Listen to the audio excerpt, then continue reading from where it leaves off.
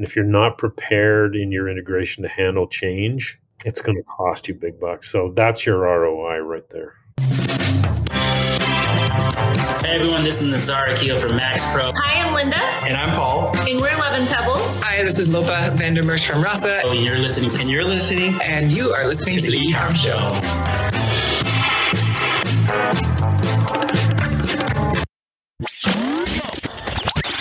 Welcome to the E-Com Show, presented by Blue Tusker, the #1 place to hear the inside scoop from other e-commerce experts, where they share their secrets on how they scaled their business and are now living the dream. Now, here is your host, Andrew Math. Hello, everyone. Welcome to another episode of the E-Com Show. I'm your host, Andrew Math, as usual. And today, I'm joined by the amazing Robin Smith of VL Omni. Robin, how you doing today? You ready for a good show? I'm good, Andrew. I'm really pumped. So let's get at it. Yeah, absolutely. Beautiful. Let's dive on in. I love talking about this kind of stuff because it's kind of nerding out about how you can get one thing to do another. But obviously today, I'm sure based on your background, we're going to be talking about integrations and getting pretty deep in it. But I want to obviously do the usual, give you an opportunity to let everyone know a little bit more about yourself. And of course, more about VL Omni, and we'll take it from there. Perfect. Well, we've been doing integration for, and I'm going to date myself here, for 30 years. So we come out of bricks and mortar retail. So you know it. So we've been doing bricks and mortar retail integration on the back end for a long time. Complex supply chains. We launched our own platform in 2018 based on Amazon's microservices technology. And today, what we bring to the market is a managed integration platform as a service. There's a real gap in the market between the DIY solutions, the platforms that are designed for IT shops and techies who want to do their own stuff, and the plug and play stuff. And as merchants evolve and scale, what happens is that they outgrow those plug and play solutions, and there's a knowledge gap internally, and they reach a point where they've got to have much more complex stuff. And either they hire people to do it themselves in-house using some of these DIY tools, or they'll find a Shopify agency to build the integration.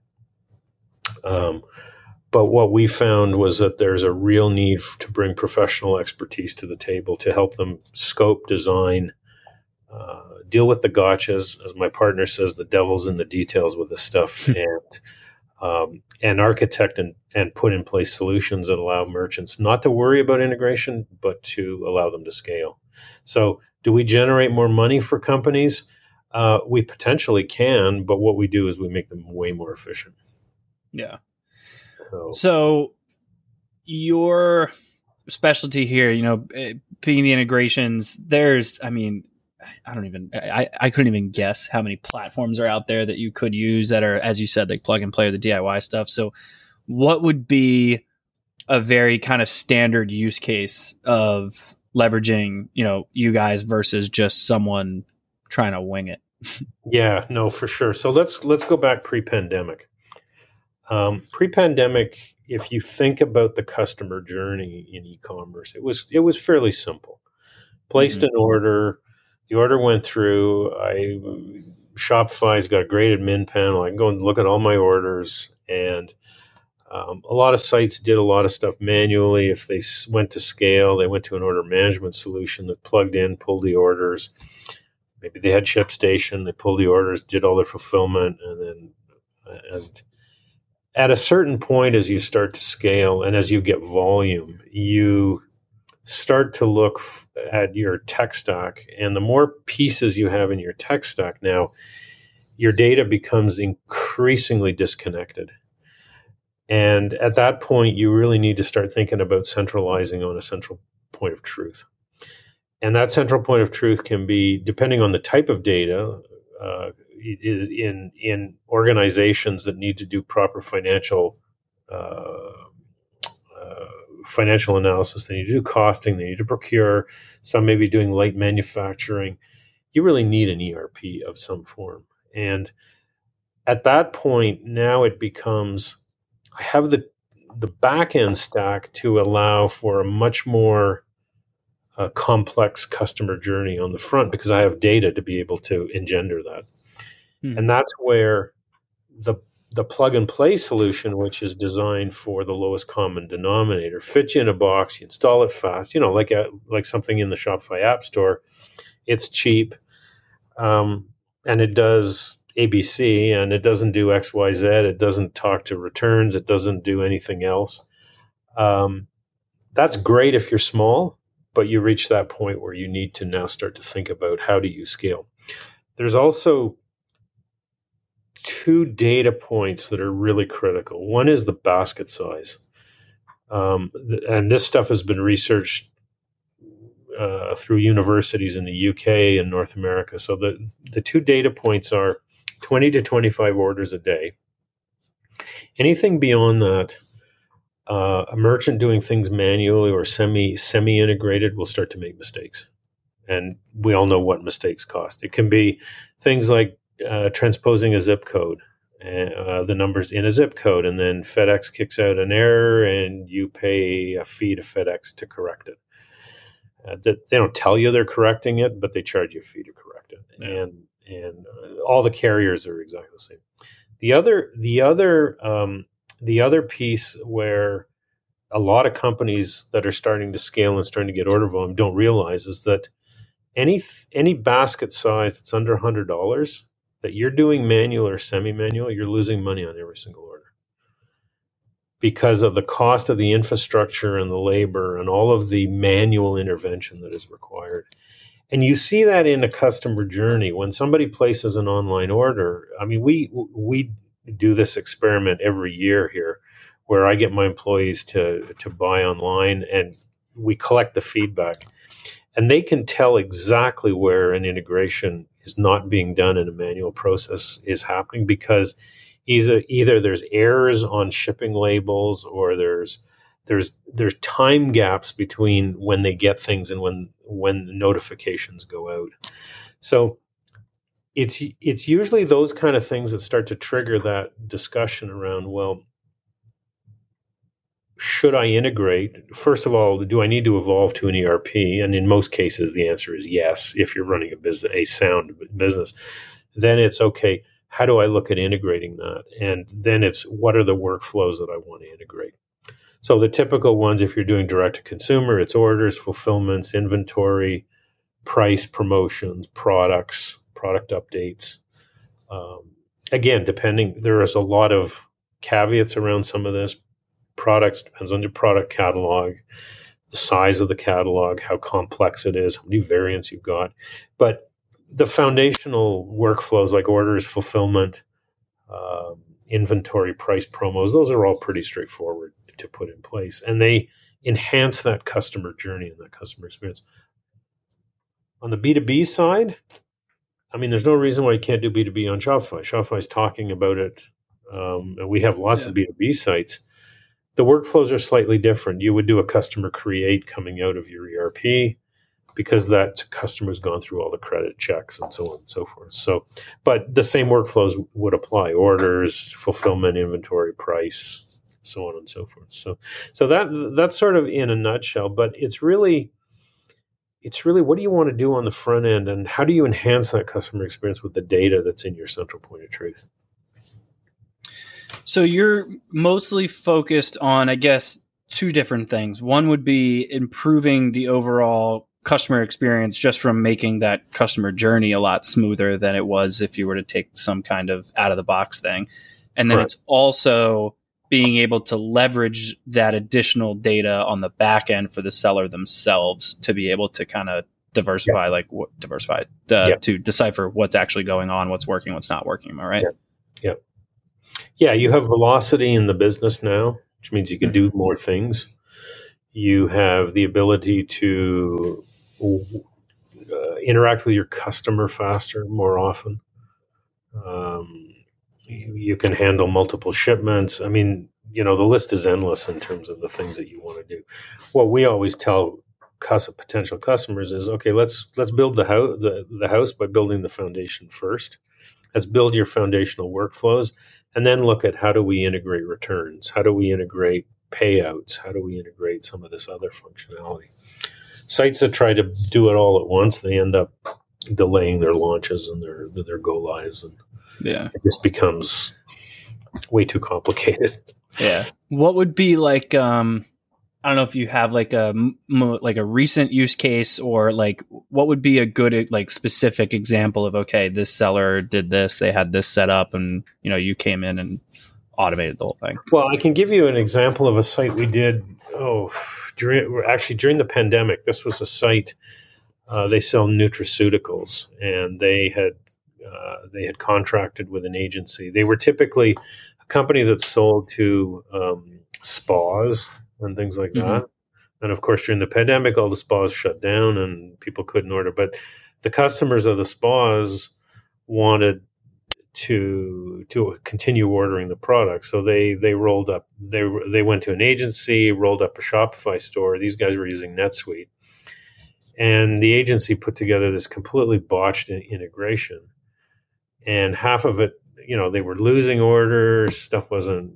Fulfillments were not coming out in time. I mean, they could see in Shopify that they were getting orders, but they wouldn't hit NetSuite. And, it was things like ship methods weren't aligned properly. Taxation in the US, where you've got so many jurisdictional structures, they weren't set up properly in the ERP. So it's stuff like that if you do it properly, now I'm not managing the integration, I'm managing the business. Yeah. And so we ended up ripping out the integration that the agency had built, and we redid it. And we sat down with them and we analyzed exactly what they wanted to do. Told them, this is how we're going to set it up. Does that meet your business expectations? And I mean, they've seen an expansion just because they don't have to worry about that stuff. They've got an individual who was worrying about that stuff previously, now that's focused on doing SEO and things that will generate more revenue generally. Yeah. So, So has it become more and more complicated as time went on? Basically, because like my thought is like, so you mentioned pre-pandemic, and now let's say post-pandemic, you've got 6 different sales channels between, let's say, a Shopify site and your Amazon and Walmart and eBay, and then you've got Facebook and Instagram that take sales now, and like Google's got theirs, so there's all these different sales channels. Yeah. Now you've got these Shopify sellers that, rightfully so, want to be able to customize and personalize their site as much as possible, which can sometimes require 15 to 20 different apps that don't really talk to each other. So how complicated has it gotten over time to get all of those things to talk together in like one centralized place? I think it's interesting. I was at the Magento conference in 2013 in Vegas, where Magento came out and they were waving this banner about how everything should go through your Magento site. And I listened to that and I thought, my God, this is really dumb. Because what happens if you want to change your site? Now you got to go through and redesign, pick apart all these channels that come through your Magento site, and you've got to now re-engineer every single one of these channels. So I was a little bit disappointed to see Shopify do some of that, but I know why they did it, because the barrier to entry for the small merchants is too high to be selling on those channels. So there's a cost benefit there. I get it. But at a certain point, you need to look at creating a hub and spoke model. So your hub is your central point of truth where your data resides, and you can have multiple hubs of truth, central points of truth, I should say. But look at each channel as a spoke that's a discrete connection, because you may turn a channel on and find out it's kind of useless. And to Shopify's benefit, there's actually some benefit in the way that they've set it up, is that if you want to test a channel, doing it through Shopify to see if you get any traction is a great way of doing it. But at a certain point, don't rely 100% on that. Take it out and set it up as a spoke, because that hub and spoke model now allows you to turn things on and off. Does it cost more in integration? Yes. But it allows you to have a much more refined multi-channel strategy. And I don't we see brands that are much, much larger taking that approach.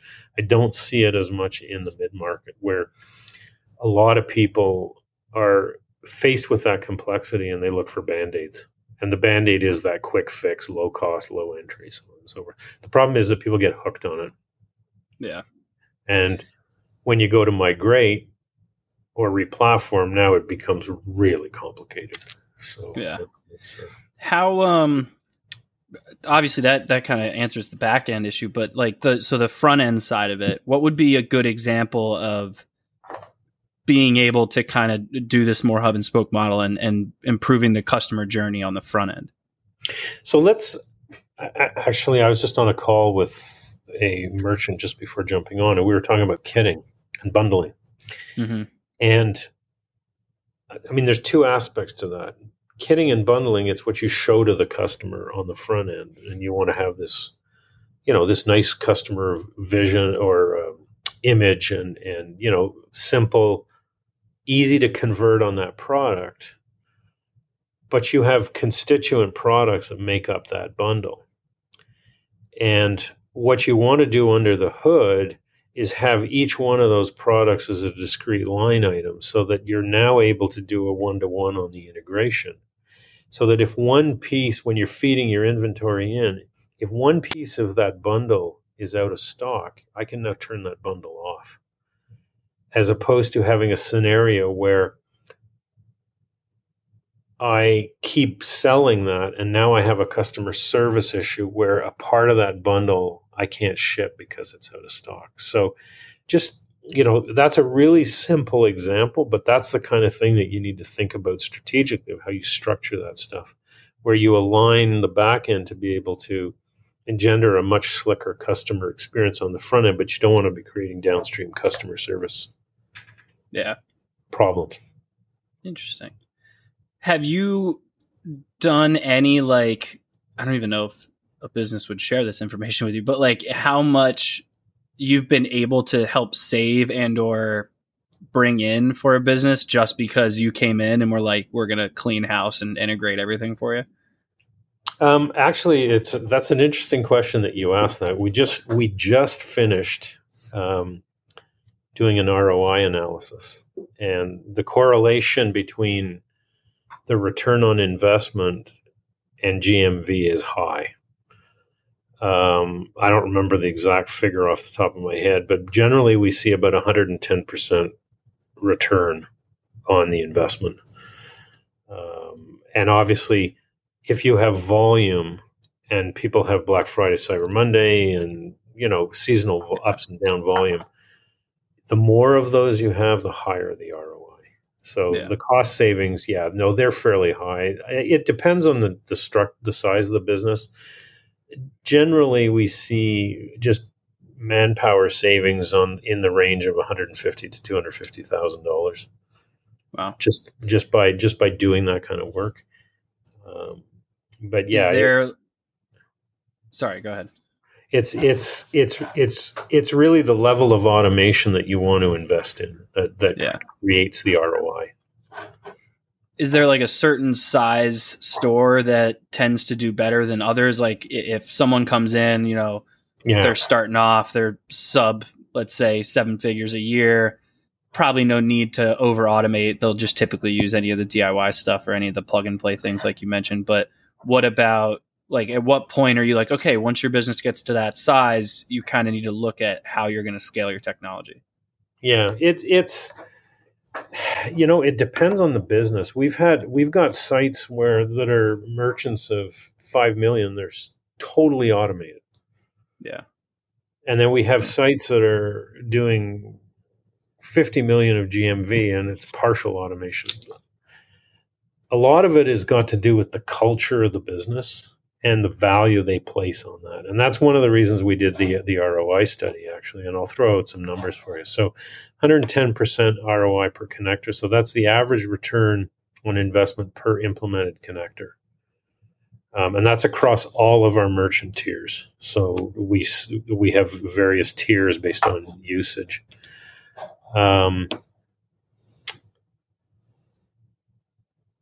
We've got much faster implementation time than a lot of the DIY or the custom coded solutions. Yeah. Because it's our business. So the cost savings there are huge. So, I mean, I think if you want to use the best quote that we've ever come across, is the only constant in commerce is change. And that's Shopify Plus that said that. And if you're not prepared in your integration to handle change, it's going to cost you big bucks. So that's your ROI right there. So it's a very good point. Very good point. Robin, really appreciate you having on the show. I don't want to take up too much of your time. I know you're obviously a super busy guy, but I'd love to give you the opportunity here, let everyone know where they can find out more about you and, of course, more about VL Omni. Perfect. Well, thanks very much, Andrew, for having me on. It was great chatting with you.